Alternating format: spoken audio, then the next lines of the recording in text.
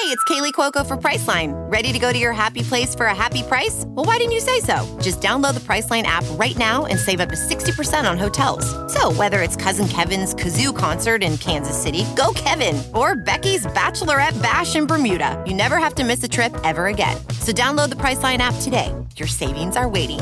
Go to your happy place for a happy price. Go to your happy price, Priceline. Welding instructor Alex DeClaire knows firsthand how VR training platforms like ForgeFX can help meet the demand for skilled workers. Anywhere you go look, there's going to be a shortage of welders. VR training can help welding students learn the skills they need to begin and advance in their career. The beauty of virtual reality is it simulates that exact muscle memory that they need. Explore more stories like Alex's at meta.com/metaverseimpact.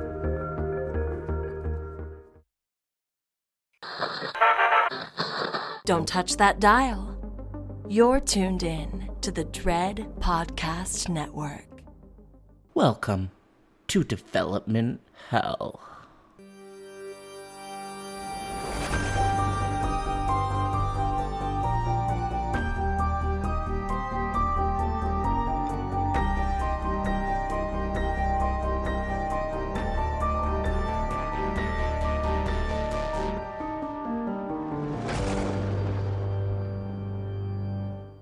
For every horror movie that hits VOD, countless others end up DOA. Development Hell is the podcast dedicated to unearthing these cursed horror productions. We're going to find out what went wrong, and then decide if these titles still stand a shot at the green light. I am your host, Josh Korngut.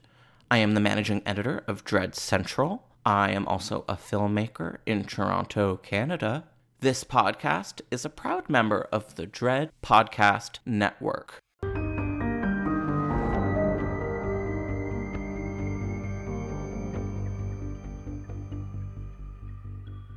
Hi, everybody, and welcome back to a brand new episode of Development Hell. Usually on this show, we take you into the dark depths of unmade horror movies, but we're not doing that today. Sometimes we talk to independent filmmakers, and sometimes we do a review show, and that is what's happening. So for the next 2 weeks, we're going to be uncovering 4 of the scariest, weirdest, wildest selections at the 2023 Sundance Film Festival. Today, we're going to be reviewing 2 movies, In My Mother's Skin and Run, Rabbit, Run. With us is a returning guest judge. We've got Chad Collins.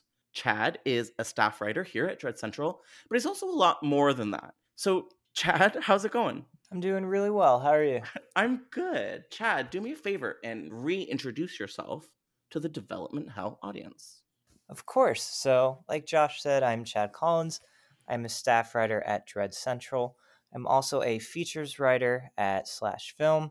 And then I do some freelance for a few other sites whenever the inspiration strikes. And I'm really, really happy to be back here.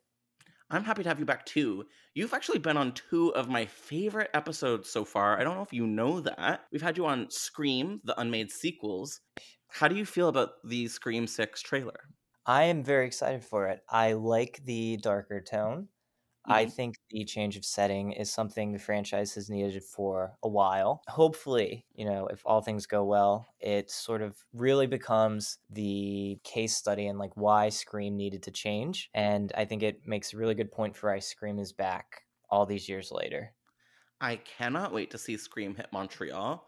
And I think you're right. I think it's going to be, hopefully, a little bit refreshing. On a different note, I know that you and I are both covering the Sundance Film Festival, which for me is really exciting because it's my first year doing it. I'm just wondering, how's your Sundance going so far? It is going remarkably well. Okay. Not, make this all about me, but I'm really thrilled. So this is my 3rd year, but technically 2nd official year covering the festival. My first year back in 2021, I did it as a sort of assignment basis. With old Dread leadership, they needed some additional coverage, and I was asked to do that, but I wasn't really formally involved in the festival. I did it last year, and I had a remarkably great time. And this year, I applied and was selected for the Sundance Press Inclusion Initiative. So that was a really great honor. I feel very accomplished for that. And it's exciting to see a film festival really try to cultivate and celebrate new writers, new critics, and really get them involved in the festival. So that has added a really fun, cool, compelling wrinkle to Sundance this year. What is the Sundance Inclusion Initiative? What is it exactly? So the Sundance Press Inclusion Initiative, it's sort of, I don't want to say a scholarship fund, but it's an initiative for underrepresented members of the press. And so there's a stipend affiliated with it, but it's just an opportunity to meet with press from underrepresented communities, share your work, collaborate with them. And then the Sundance Film Festival, writ large, really tries to encourage and sort of cultivate and give them access to resources, panels, things that they otherwise might not have access to. I think maybe at the end we'll talk a little bit about what other movies we're excited about and what other movies we've seen. But if it's okay with you, I'm kind of really excited to jump into our first movie. How do you feel? I'm very excited. I love this movie. I know. And I love this movie too. And for those that haven't read it yet, Chad's Dread Central review for In My Mother's Skin, you gotta check it out. I would say it's unmissable. Chad, would I be able to give you a little bit of a seminar on this film, even though you know everything there is to know about it? Yes, I would love that. In My Mother's Skin is a Filipino horror title. It is written and directed by Kenneth Daguetan. Okay, so what is the plot according to Sundance, Chad? So it's the Philippines, 1945. Nearing the end of World War II, an affluent family lives stranded in their country mansion, tormented by the occupying Japanese soldiers who are losing grip over the island nation. Rumors spread that the patriarch, Aldo, stole Japanese gold and stashed it somewhere nearby. Aldo knows that his family will be slaughtered if they find the riches, so he escapes to seek help from the Americans. Soon they fear he will never return while sickness overtakes the mother. Searching for help, their young daughter Tala mistakenly places her trust in a beguiling, flesh-eating fairy who desires to consume them all. Writer-director Kenneth Daguetan imbues this ghastly fairy tale with an intriguing mix of Catholicism and Filipino folklore to conjure up a nightmare vision of a war-torn land and enough fly-covered oozing flesh to be seared permanently into your memory. This movie's gross. This movie is beautiful.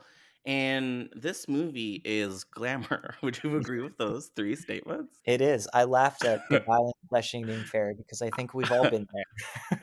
Oh, yeah. I mean, seeking their help. This movie was so beautiful. And I think the first thing I'd like to get into would be sort of a hybrid between the performances and the characters. So the first person I want to talk about is the role Tala, played by Felicity Kyle Napul. So yeah, as the synopsis said, she's a young daughter who, during the end of the Second World War, is alone with her brother and her mother and the housekeeper, as her father is off sort of making these dealings with the Americans, trying to save them. There's this gold subplot involved, but basically Tala's alone with her ill mother and her little brother and a housekeeper. And her mother's ailing, they're running out of food, and they're constantly worried for their safety because of the soldiers. So there's a lot on this girl's shoulder. She's really strong, but she's also she's got a lot going on, and she's unable to deal with it all, which makes her a easy target for this very glamorous flesh-eating fairy who appears in sort of the Jinn, evil genie route. Gives her some options, but none of them are very good. How did she leave an impression on you? So I always have a hard time, I think, with children in horror because they tend to fall into a few categories. Mm-hmm. And most often, and not as a spoiler for what's to come, but sometimes they can be very irritating. Uh-oh. And so I always appreciate when there's a really grounded child performance. And I think Felicity Kyle Napul did a really good job of balancing just sort of the resolve of a young kid who's in those circumstances, because those are unusual circumstances. And I think there was a grittiness and a determination to her, but there was also that element of just childlike, whimsy and just not really fully processing the full weight of what she was enduring. Mm-hmm. And I like that when a kid is both simultaneously, I hate to say old for her age, but she was mature in a lot of ways, prematurely because of her circumstances, but she never didn't feel like a kid. No, I agree with that. I also agree that kids in cinema it's a tough thing. I'm not a fan of kids as they are in real life, but it's so difficult to like have a child carry the weight of a plot in a film. I don't know why that is exactly, but I think a big part of it is that like I don't think kids should be actors. I think every kid in every movie should be CGI'd in because it's just not ethical to put kids in movies to work them with the like what it takes to make a film. Like that's an insane amount of work that kids should not be doing. Anyway, these kids really pulled it off, and especially Felicity Kyle-Nepal as Tala. Really beautiful performance. A lot going on just in her eyes. Okay, so her little brother, played by James Mevi Estrella, I think his name is Bayani. Another really great performance. Definitely has less to do in this film. She's sort of, the older sister is just trying to protect him for the majority of the film and sort of keep him from the horrible darkness that's sort of invading. You see on his face sort of this understanding that things are falling apart, especially when it comes to the tragedy of their mother. I think he and the mother character sort of really collide in a lot of really grotesque and sad ways. And there's just a couple of moments with this little brother character that are so tragic that it's difficult to watch. How do you feel? No, I agree. And I think that tragedy is, a core part of his character. Definitely, I think from the early goings, I knew that this was going to be a character that was just there to break my heart. Yeah. Tala is certainly more involved and active in trying to resolve these circumstances. And Bayani is just the sort of unsuspecting victim of it all, right? He just is there to endure other people's choices and the consequences of other people's actions because he's too young to really do anything himself. And, he's first placed his trust in his father, who has, presumably stolen some gold. And then his mother gets ill and his sister is off. And there's a really remarkable scene, I thought, midway through with the tension between Tala and Bayani, where Bayani's just sick of Tala. If you remember when Tala brings some food home, and he's just so far gone at that point that this food is nothing, right? He just wants things to be normal, whatever normal means for him. And that was a sad scene. That broke my heart a little bit. He is a heartbreaker. And yeah, I'm really excited for people to check out this performance. Both these kids are really doing some spectacular work for their age. Really, yeah. Another important character is their mother. So the two of these kids are basically doing their best to care for their mother as she is basically dying. Would you say she has tuberculosis? That's what it seems like to me. And so, yeah, the mother is slowly but surely succumbing to tuberculosis. She's coughing. She's coughing up blood. There's a lot of really grotesque body horror stuff that happens with the mom. But for me, the worst of it is just that realist dying of tuberculosis in 1945 moments where she's just coughing on the bathroom floor and there's blood coming up and she can't even feel bad to turn away from her daughter because she's just in the middle of dying. It's really, really brutal. This movie overall, much more brutal than I was expecting it to be. We'll talk a little bit more about it later, but it's in a bit of a Guillermo del Toro-esque sort of brutality that I really love. So the mother's character definitely gets more interesting. She's passing away, and an evil fairy presents a solution to Tala. She says, your mother's dying, but I have a solution, and the solution is the fairy presents this cicada or this bug that if she gives to her mother will sort of live within her mother and cure her, but it will sort of live in her body, whatever that means. And it works, but it's a much worse solution than if they had just let her die. And that's sort of where the title of this movie comes from.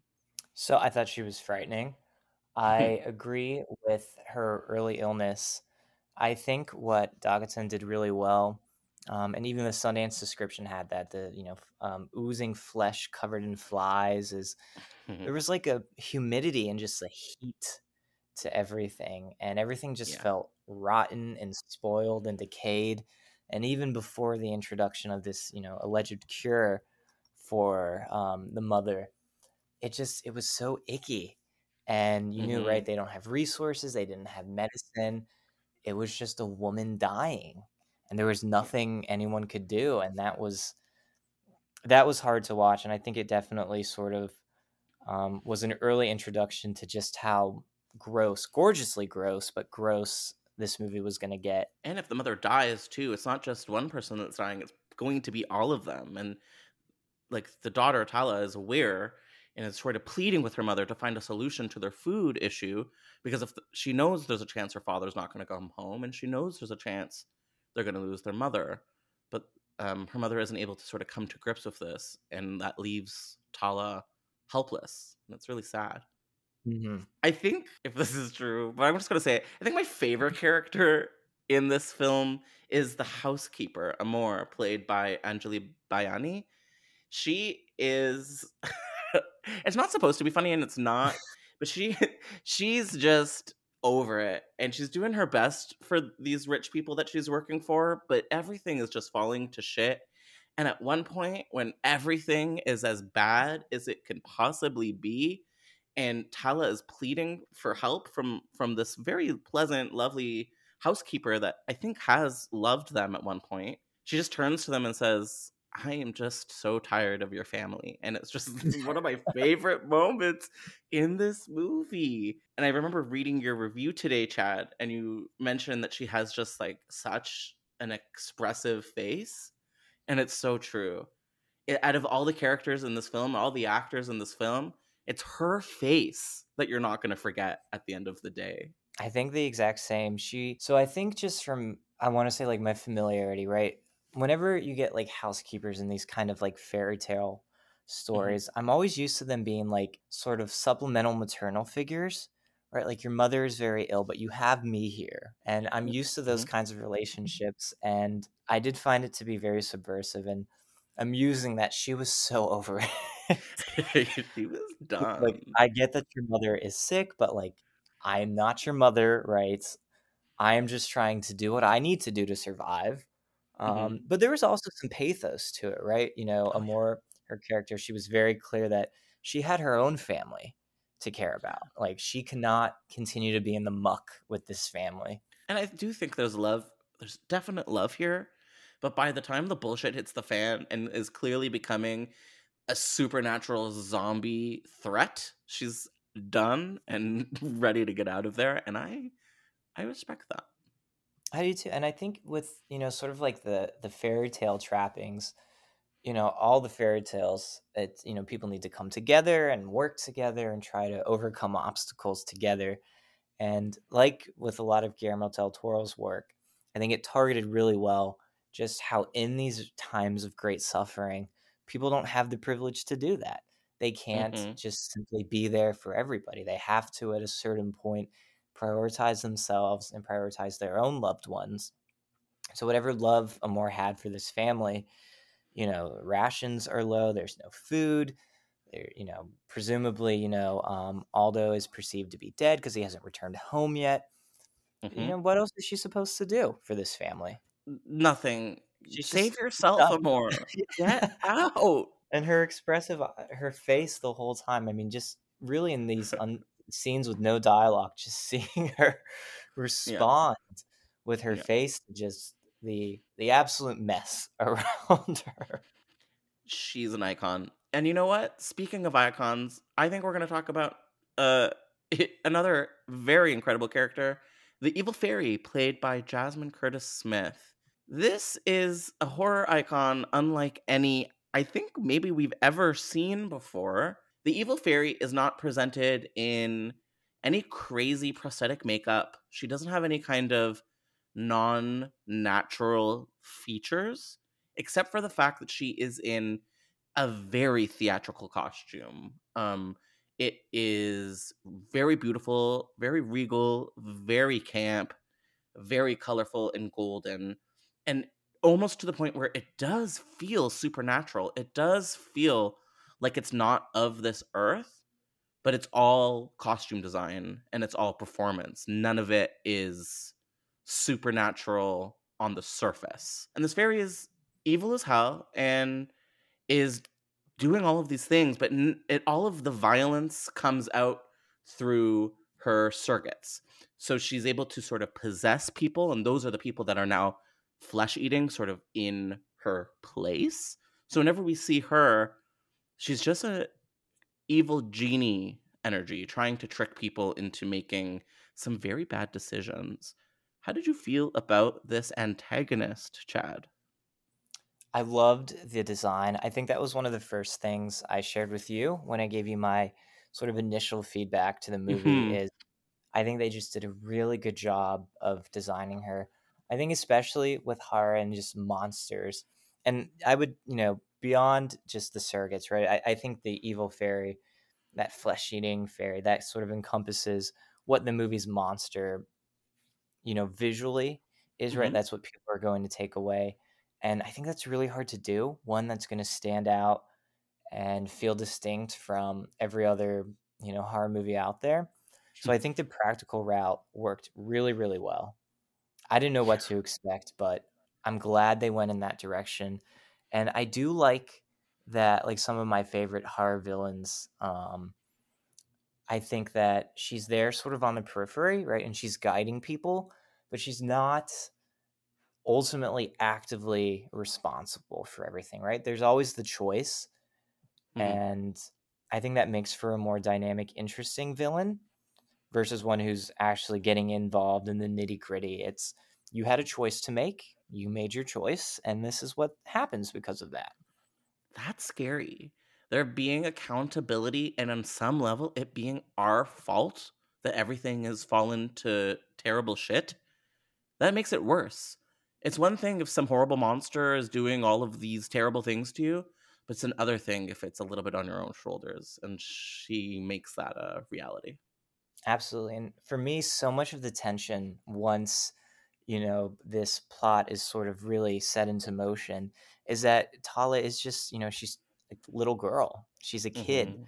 And there was that, I think, really remarkable tension of ultimately, right? Like these are choices Tala is making, and that's why these things are happening. But she's also a kid and she doesn't have the foresight to really Mm-hmm. think these things through and to see almost like her desperation punished because desperate kids don't make great choices, desperate people don't, let alone kids. Mm-hmm. And I think it did a really good job of using that throughout, and I think it cultivated a lot of tension because on one hand, I was worried for Tala and I was worried for Bayani and their mother, and then at the same time simultaneously I'm thinking, well, Tala's the one who made this choice. Mm-hmm.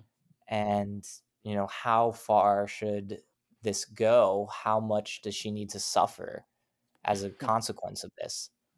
Yeah, but just like the horrible brutalities of war, like life is not fair and terrible things happen to people that don't deserve it, like kids. And there's something about that honesty is what makes this movie so sad and so scary.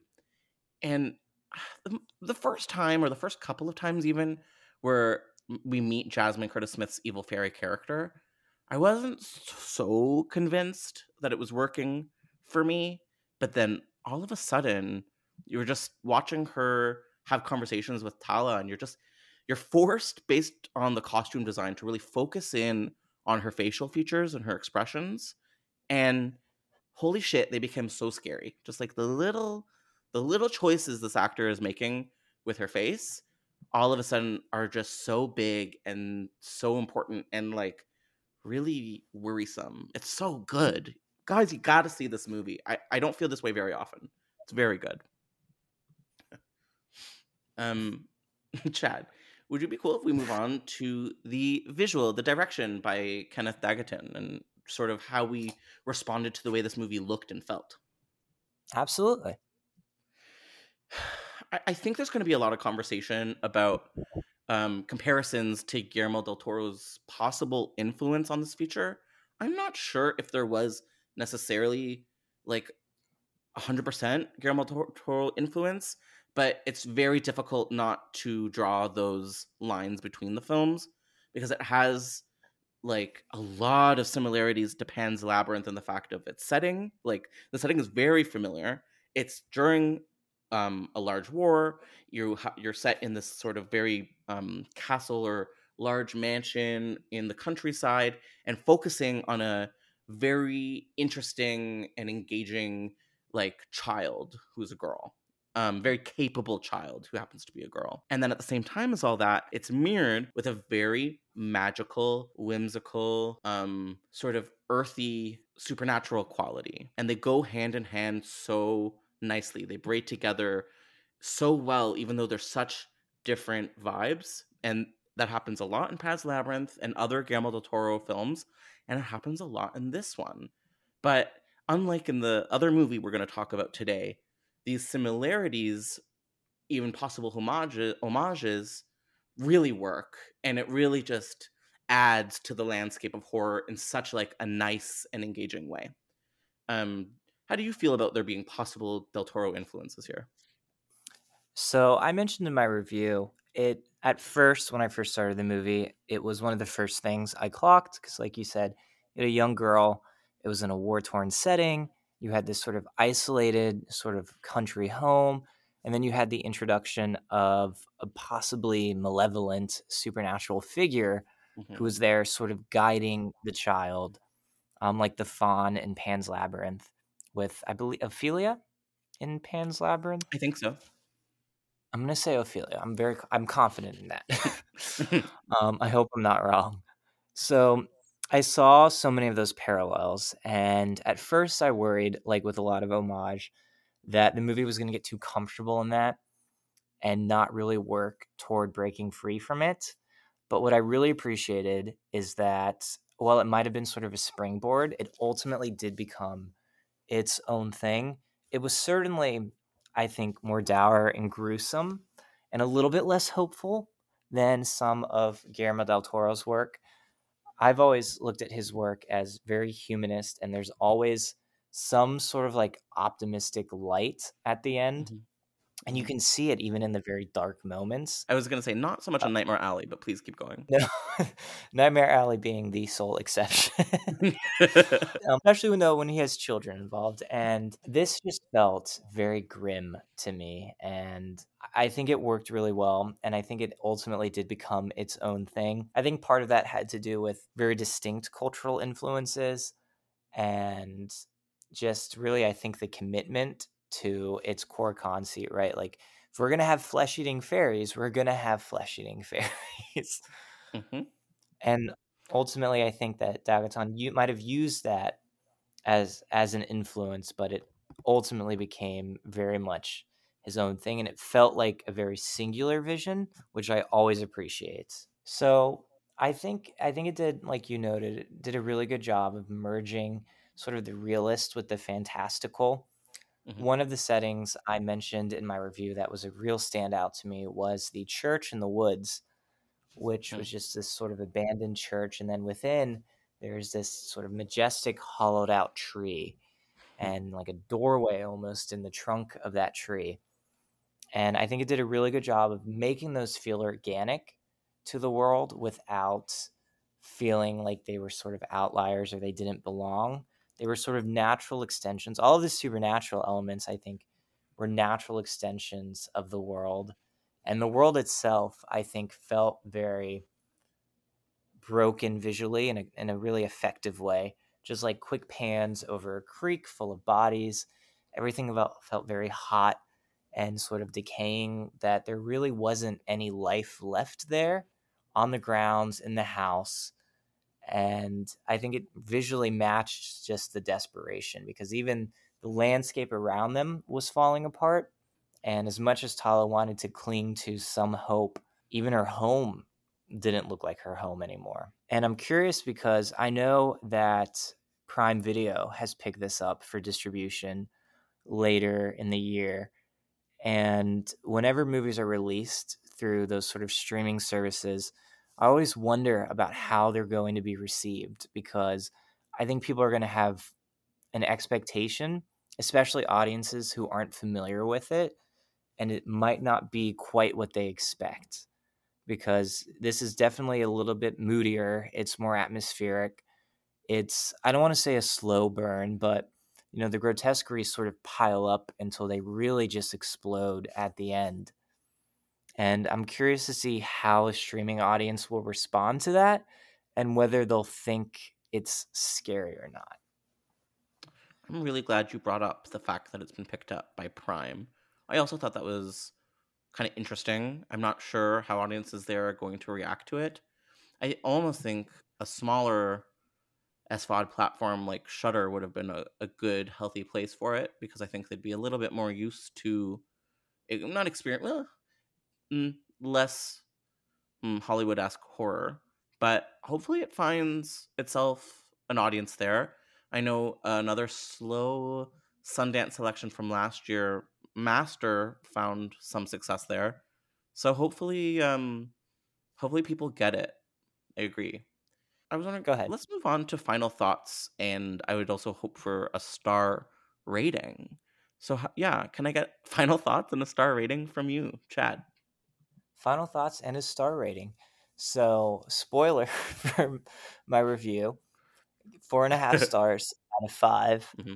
I have definitely become, I think, more judicious with my 4 and 4.5 and even 5 stars, because I really want to try to preserve those for movies that really make an impact on me. And when I finished this, I sat with it for a while and I drafted some notes and I tried to piece everything together.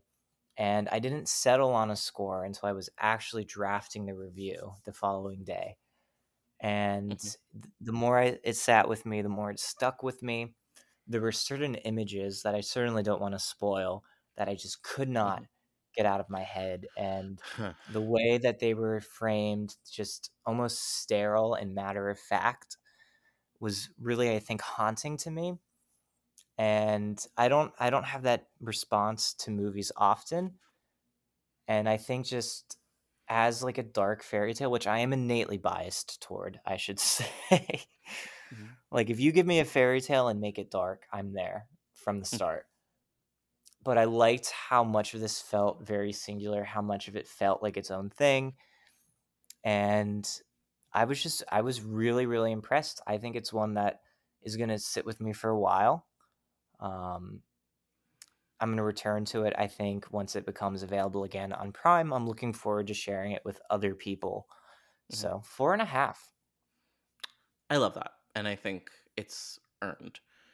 I also really, really love this film. Really drawn to it. I too am definitely partial to a horror fairy tale. As nerdy as it is, this whole podcast began because of my obsession with the American Mickey's Atlas adaptation that never happened. And so I really fell for that angle of this film. Unlike you, I'm a little bit less experienced with international horror. Definitely see like the basics, but I'm not as in the trenches as you are. And I've actually learned of some very cool films because of you and your reviews. And this one, I'm hoping turns out to be a staple. It's really beautiful. It's really upsetting. It's very emotional. And I don't think we're going to be seeing anything like it for a while. So I really hope audiences appreciate it. I'm going to give it 4 stars. Really happy that this is one of the first things I got to see at Sundance this year. It really energized the start of my festival journey. And on that note, Chad, do you think you're ready and have the energy to jump into our second movie of the day? Absolutely. So the next one is going to be a bit of a different turn on every possible level. We are going to be discussing Run, Rabbit, Run. This is directed by Dana Reed and written by Hannah Kent. It's an Australian horror selection at the Sundance Festival. The second one from Australia that I've seen this year, actually. And what's interesting about this film, and what's great about it, is that it was made almost entirely by women. All of like the really important above-the-line roles were women, including DOP Bonnie Elliott and the production designer Vanessa Kern. So would it be okay with you, Chad, if I gave the Sundance description of this movie? Go for it. Fertility doctor Sarah begins her beloved daughter Mia's 7th birthday, expecting nothing amiss. But as an ominous wind swirls in, Sarah's carefully controlled world begins to alter. Mia begins behaving oddly, and a rabbit appears outside of their front door, a mysterious birthday gift that delights Mia, but seems to deeply disconcert Sarah. As days pass, Mia becomes increasingly not herself, demanding to see Sarah's long-estranged, hospitalized mother, the grandmother that she's never met before, and fraying Sarah's nerves as the child's bizarre tantrums begin to point towards Sarah's own dark history. As a ghost from her past re-enters Sarah's life, she struggles to cling to her distant young daughter. Would you say that's a fair description of this film, Chad? I don't want to sound shady. It does sound much better than what it ultimately ends up being. It does sound better, but I will say it does feel accurate in the ways It's that it's pulling sort of bad impression of the Babadook. Like the last film, I kind of want to start by talking about the characters and the actors playing them. So, Chad, what was your impression of Sarah Snook, famous from her role on Succession, playing the role of Sarah? How did she affect you in this? So I have been infected by Sarah Snook since 2014, and I have been looking forward to talking about this. So I saw her in, I believe, Jezebel is the title. It was a just totally dumped Blumhouse release from several years ago, and it's not great. Although I do respect it. I don't know if you're familiar with it. It is actively hostile to being a ghost story, despite being a ghost story. Okay, like this movie, kind of. I respect it. So I was just like transfigured, right? Sarah Snook is the lead there. And then I followed that up with, I think, the Spierig Brothers' Predestination. That also features Sarah Snook alongside, why am I forgetting his name? I'm sure he's great. Ethan Hawke. Oh, there you go. I almost called him the Black Phone. So Sarah Snook was phenomenal in that. And then she appeared in Winchester, about the Winchester House. Who was she in that? I don't remember at all.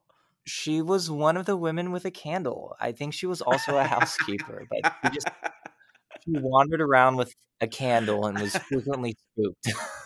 That fucking movie. Okay, I didn't know. But I've always liked her because I don't often, feel this way. But sometimes I'll see a performer, and I'll just be like, they're getting bad material, but they're so good. And I think that Sarah Snook is undoubtedly the highlight of Run Rabbit Run. I think she makes Sarah both, sympathetic, but also I think she does a good job of keeping her secrets close to her chest. And you never quite know how to feel about her, but there's just like this innate magnetism to Sarah Snook as a performer. And if Run Rabbit Run has anything, I think it's Sarah Snook.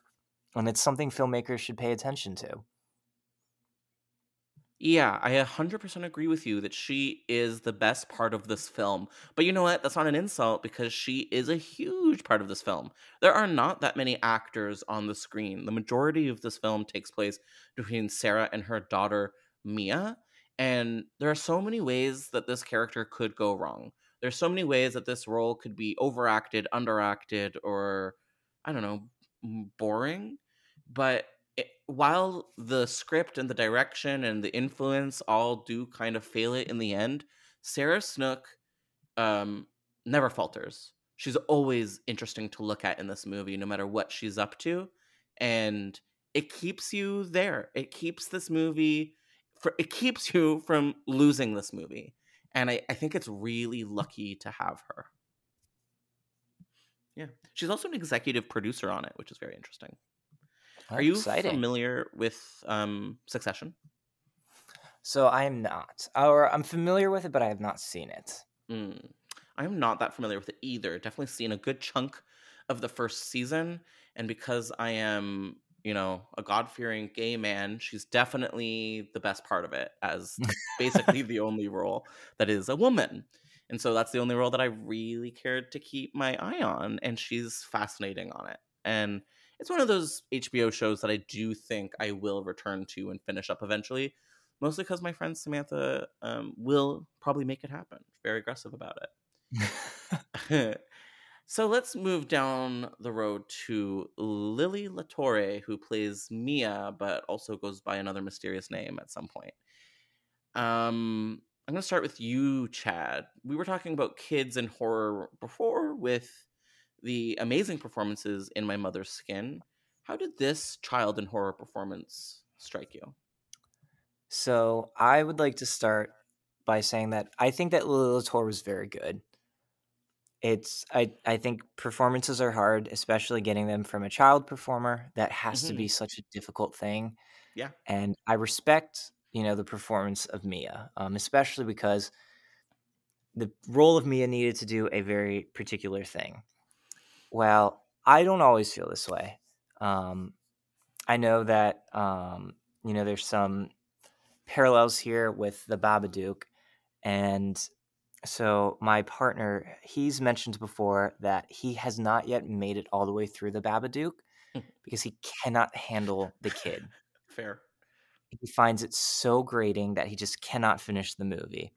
Yeah. And I think it's a risk you run when you have just very disrespectful, disturbed children on screen, that in the same way they are irritating the people around them in the movie, they run the risk of doing that to the audience. And there were times, just with Mia as a character, not with Lily Latour as a performer, where I couldn't handle this kid screaming anymore. Yeah, I fully agree with that. I'm someone that quite likes the Babadook, even though it's clear that, yes, that character, the child character there, is very difficult to handle. And as much as the character of Mia is constantly screeching and screaming, and it's very difficult to sort of see past that, also hearing Sarah Snook constantly just screaming, Mia, like every 5 seconds in the film was also difficult to get past. These two were hard to watch together, and I do think sometimes they were just kind of going in a circle and not really getting anywhere. Yeah, it's not great. Sometimes it's tough to talk about performances by children, even though we're doing it a lot today. Yes, the performance here is really good. Like, she's quite a remarkable child actor, but yeah, the movie's not doing her a lot of favors. The movie is treating this child as quite, I don't know, grating and difficult to watch. And it made it, I don't know, less. Ultimately, I like the movie less because of the screaming child archetype here. Yes. Yeah. We talked in My Mother's Skin about like the amazing homage and like the refreshing homage to Del Toro, specifically Pan's Labyrinth, and how that film really made it work and really balanced its influence with doing something new in the horror space. And it was like really kind of amazing to behold in that film. Do you think that this film manages a similar balance, but with the Babadook? I do not. I firmly believe the Babadook is a masterpiece. I know it's one of those ones now that, especially several years after release, it got so much hype that people couldn't help but be disappointed. And admittedly, when I first saw it, I sort of felt that. I liked it, but I didn't love it. And it wasn't until I'd watched it again that I really could appreciate everything Jennifer Kent was doing there. I sound like... what's her name from Scream? I still prefer the Babadook. Yeah. I could see it. Yeah. I think it wanted to, especially its sort of like Australian sort of origins and setting. I think what it tried to do ultimately, and where it sort of derailed some, is I do appreciate the Babadook for being very internal for a lot of it. And being very mindful with how it doles out its sort of external explicit scares. And this movie didn't seem to have any sort of control on that, whether it wanted to be psychological, whether it wanted to be something more supernatural. And it was hard for me to get a handle on what exactly I was supposed to be afraid of. Mm-hmm. And I think that kept me sort of removed from it for some of the runtime. Oh, definitely. It was a little bit messy on the emotional and the scare front, where it felt like, yeah, I didn't totally know what direction this movie was trying to go to. I agree, at any given moment, other than the fact where it felt just a little bit too familiar. We have the monstrous mother trope that we see as a progression in this film and we see as a progression in The Babadook. And we also have the Hereditary influence, in my opinion, as well, with the unwell, like, grandmother character who might be sinister.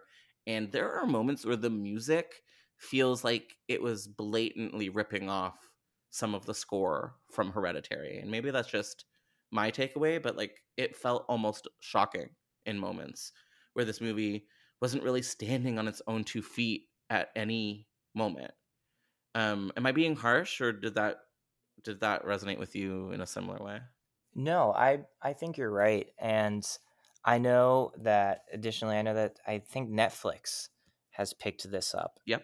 And of course, that wasn't the intent when they made the movie, but it definitely feels like a movie that Netflix will be able to say, if you liked The Babadook or you liked Hereditary, here's something else. It feels like it exists, or some of its most crucial elements only exist in relation to other movies. A way to explain it is it's like this or it's sort of like that. And I definitely felt that with the score. And much like I mentioned with The Babadook, I don't think it had the firm command that Ari Aster had with Hereditary to really make that sort of like generational trauma angle work. Mm-hmm. It was one of those, I never knew who I'm supposed to be responding to. And how, that mother character, Joan, what kind of influence she really had on Sarah Snook's character. Joan did nothing wrong. Justice for Joan. Justice for Joan. Joan would just hear. And it's funny because you mentioned earlier with so many scenes of just Sarah and Mia, arguing with each other and Sarah shouting, Mia. And it felt like, especially in the early goings, anytime Joan was there, it was just Sarah Snook going. And I feel like there were 3 scenes at least of this, getting into an argument and then leaving, like packing up and storming out. And by the third time she stormed out. There was a meme why are we here? On Twitter recently where someone took every time from Gossip Girl that Serena says, I have to go, and put it all together in one like Uber clip, and it was very funny because it's a million times. I did see that. And I think we'll do that with Joan and Sarah. Yeah. Serena or Sarah, same person. Okay, something that I really want to talk about today is creepy kids classroom crayon art, because this is a trope that if I never see again in horror, I think I'd be okay with it. It happens here in a very ineffective way. And so I thought that maybe, if it's okay with you, I could run us through some creepy kid drawing crayon moments in horror history. I would love that. So definitely Mama. I remember there being some creepy crayon action in that. But more importantly, Insidious had some very good creepy kid crayon art. Insidious did it well. So good for Insidious. The Ring, of course, probably, in my opinion, the most iconic creepy kid crayon moment.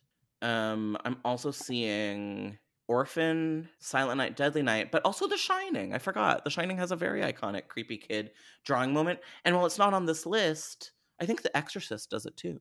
Oh my God, Sinister. Oh, this list is longer than I thought. Any of these strike a bell for you? Any of these leave an impression on your spooky heart? They do. And, I watching this, the moment Sarah met with the school teacher, I said, this kid has drawn something. And I knew that. I knew it. I knew she was going to show her a drawing, and it was going to have a bunch of black smudges, and it was going to be blatantly sinister. Oh my God. It's in so many movies, Chad. Sorry. I don't know why they go back to it so much. Every fucking time. Can I just continue this list? I'm sorry, because it's so long. Tales from the Hood, The Butterfly Effect, My Soul to Take, Sinister, Dark Skies, The Prophecy, The Shining, Silent Night, Deadly Night, Mikey, Orphan, The Ring. It just doesn't stop. Can we put an end to the madness? I'm not even into it. I'm into it sometimes because I do love a trope. I think I've actually shared with you before, like, put a thunderstorm in a movie and I'm there. Like, thunderstorm setting during a scary movie. It's a cliche. I'm 100% there for it. I love thunder. I love lightning. let me see that lightning flash through the like drapes. Give it to me. So I love a creepy drawing, but like developmentally within these movies, it doesn't even always make sense because like, you know, kids when they communicate that way, it's because they don't have another like way to communicate what they're feeling. And I'm like, why are all of these like apparently like cognitively well developed kids, like, you know, close to like 10 sometimes, why are they still drawing their feelings like this? Like very dark. It's like at some point, like, can I just have one of these kids vocalize it? Like, hi, I have an imaginary friend who's not imaginary, instead of having to see a crown drawing and being like, oh, it's the family. And who is this? And it's like, oh, this is Bob. He lives in my closet. Yeah, I agree. It's just lazy. Well, one thing like a thunderstorm, I think anyone can get that. I don't think that's lazy. I think like thunderstorms are carte blanche. But this trope, like, you better earn this trope because it's just lazy. It's just like we've seen it 150 kabillion times. You know what? I'm gonna call it like the childhood equivalent of the Google search. Oh my You know, god! Or the like horror movie mid-act. yeah, You're on the which is computer going an through. evolution from the what's it called when you're at the library and you're doing the scans because it's an upgrade from that. Yeah. And then I love it too when they can't even afford like the Google license, so they're on like Rocket. Yeah, like supersearch.com. Wow, you know what would be great is a gallery of all the fake Google search from horror. Someone make that happen. There is a, much like the Gossip Girl one, there's like a compendium of all the fake social media sites that Law and Order has used before. Oh my gosh, they're like, that's he was funny. on friendme.com, his MyPal profile. That's so funny. Good. And it's all the same show, which makes it even funnier. Yeah, I know. They are true, though. You know, they change. They're perennial. No, they're not. There's about one every 10 years. So, all right. I'd also like to get into, even though you said it's not your favorite thing to do, I'm going to do it again. I kind of want to talk about the scares in this movie. One of the things that I did find mildly effective is they toy with the scary trope of being buried alive / locked into a small space until you die. Kind of a Poe-esque fear, kind of terrifying way to go. And just by mentioning it on screen, you'll get a little bit of a reaction from me. So some of that I found kind of interesting. They use dementia in a way that I found to be a little half-baked and almost like a little inappropriate. Like, if you're gonna use dementia, like, you better be careful and you better be doing it respectfully and interestingly. And it doesn't do that. And then another thing that really scared me was this kid's constant screaming. So what were the scares like for you in this film? Were they there? What were they trying to be like? Like, what was the world of horror in this film? So I'm going to be very nice. I'm certainly not a parent, so I don't know about the realities of having a kid. But I do think that on some level, I think these tropes are so popular is because they can resonate so widely.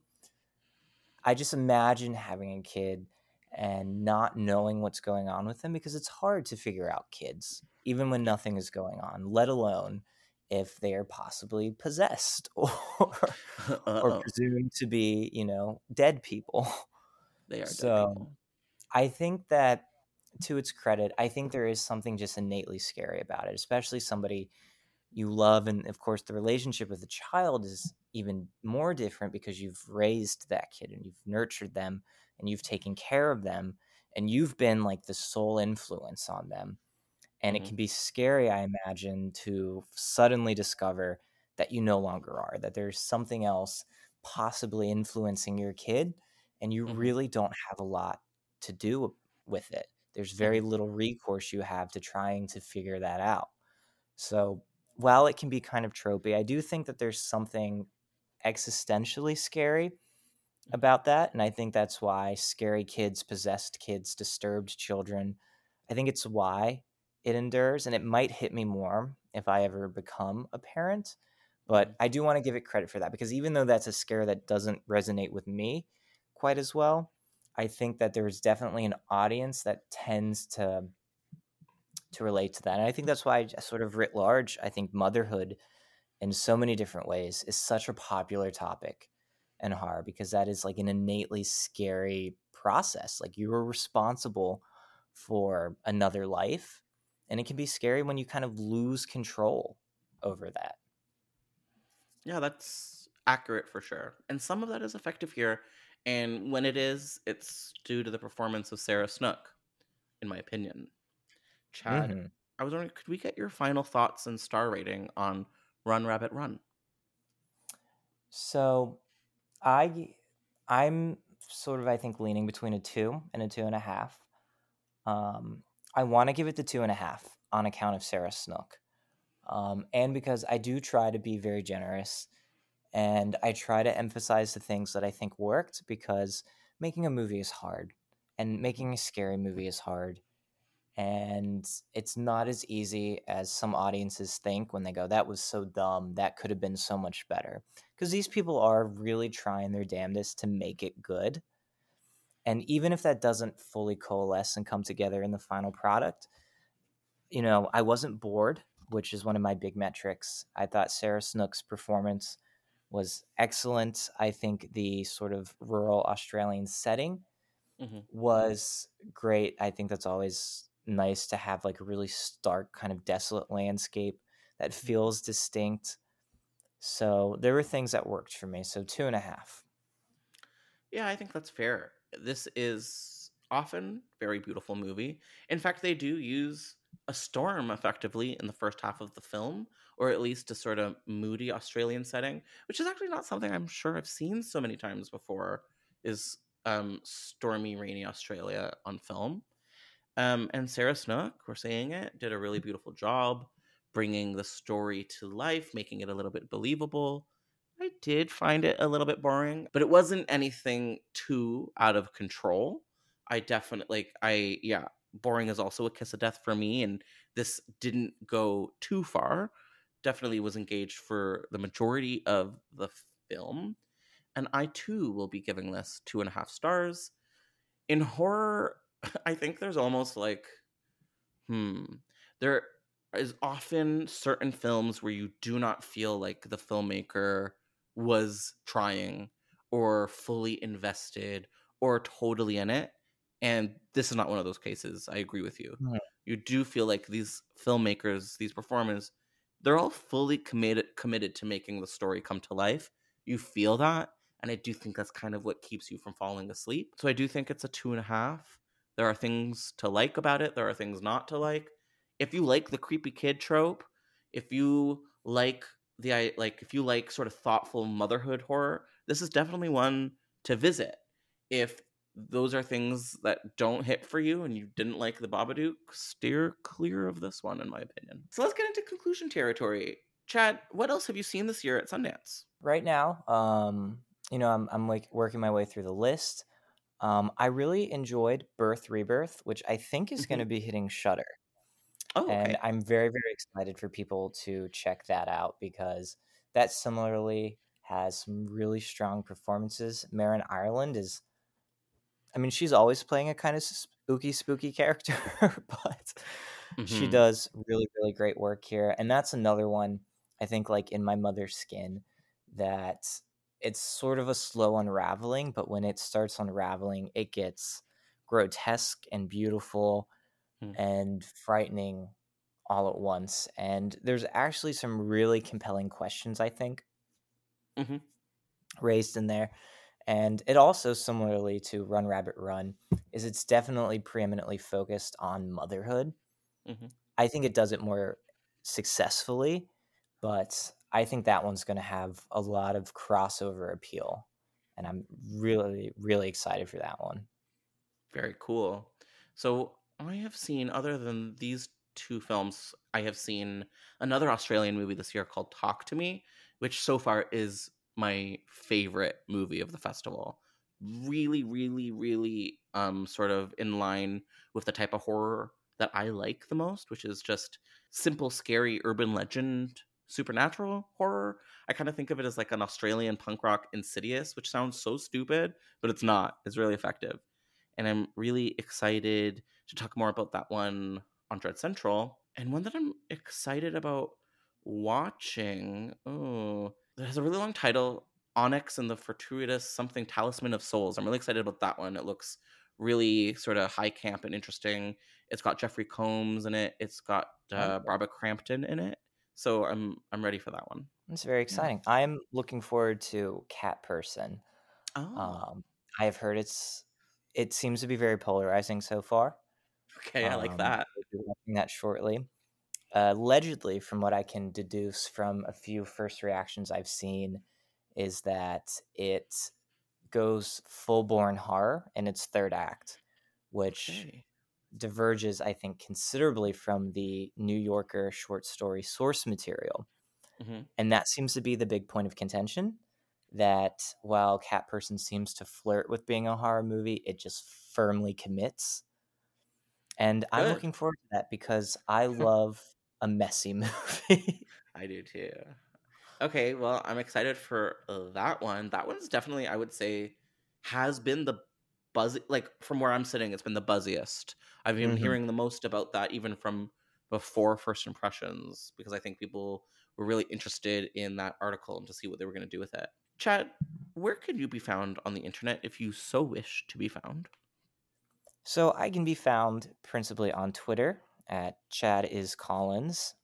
And of course, at my Dread Central author page is always a good place to start. It definitely is. Well, Chad, amazing having you on another episode of the podcast. We always love having you here, and we hope to have you again very soon in the future. Thank you so much for having me. It genuinely is always a pleasure.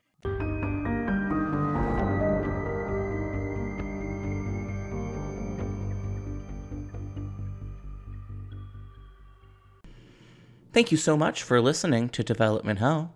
If you enjoy this podcast, then please do us a major favor of leaving us 5 stars and writing a positive review. It really makes all the difference in the world. We'll see you next week with a brand new episode of Development Hell. Thank you for listening to the Dread Podcast Network. Look around. You can find cars like these on AutoTrader, like that car riding your tail. Or if you're tailgating right now, all those cars doubling as kitchens and living rooms are on AutoTrader too. Are you working out and listening to this ad at the same time? Well, multitasking pro, cars like the ones in the gym parking lot are for sale on AutoTrader. New cars, used cars, electric cars, maybe even flying cars. Okay, no flying cars, but as soon as they get invented, they'll be on AutoTrader. Just you wait. AutoTrader.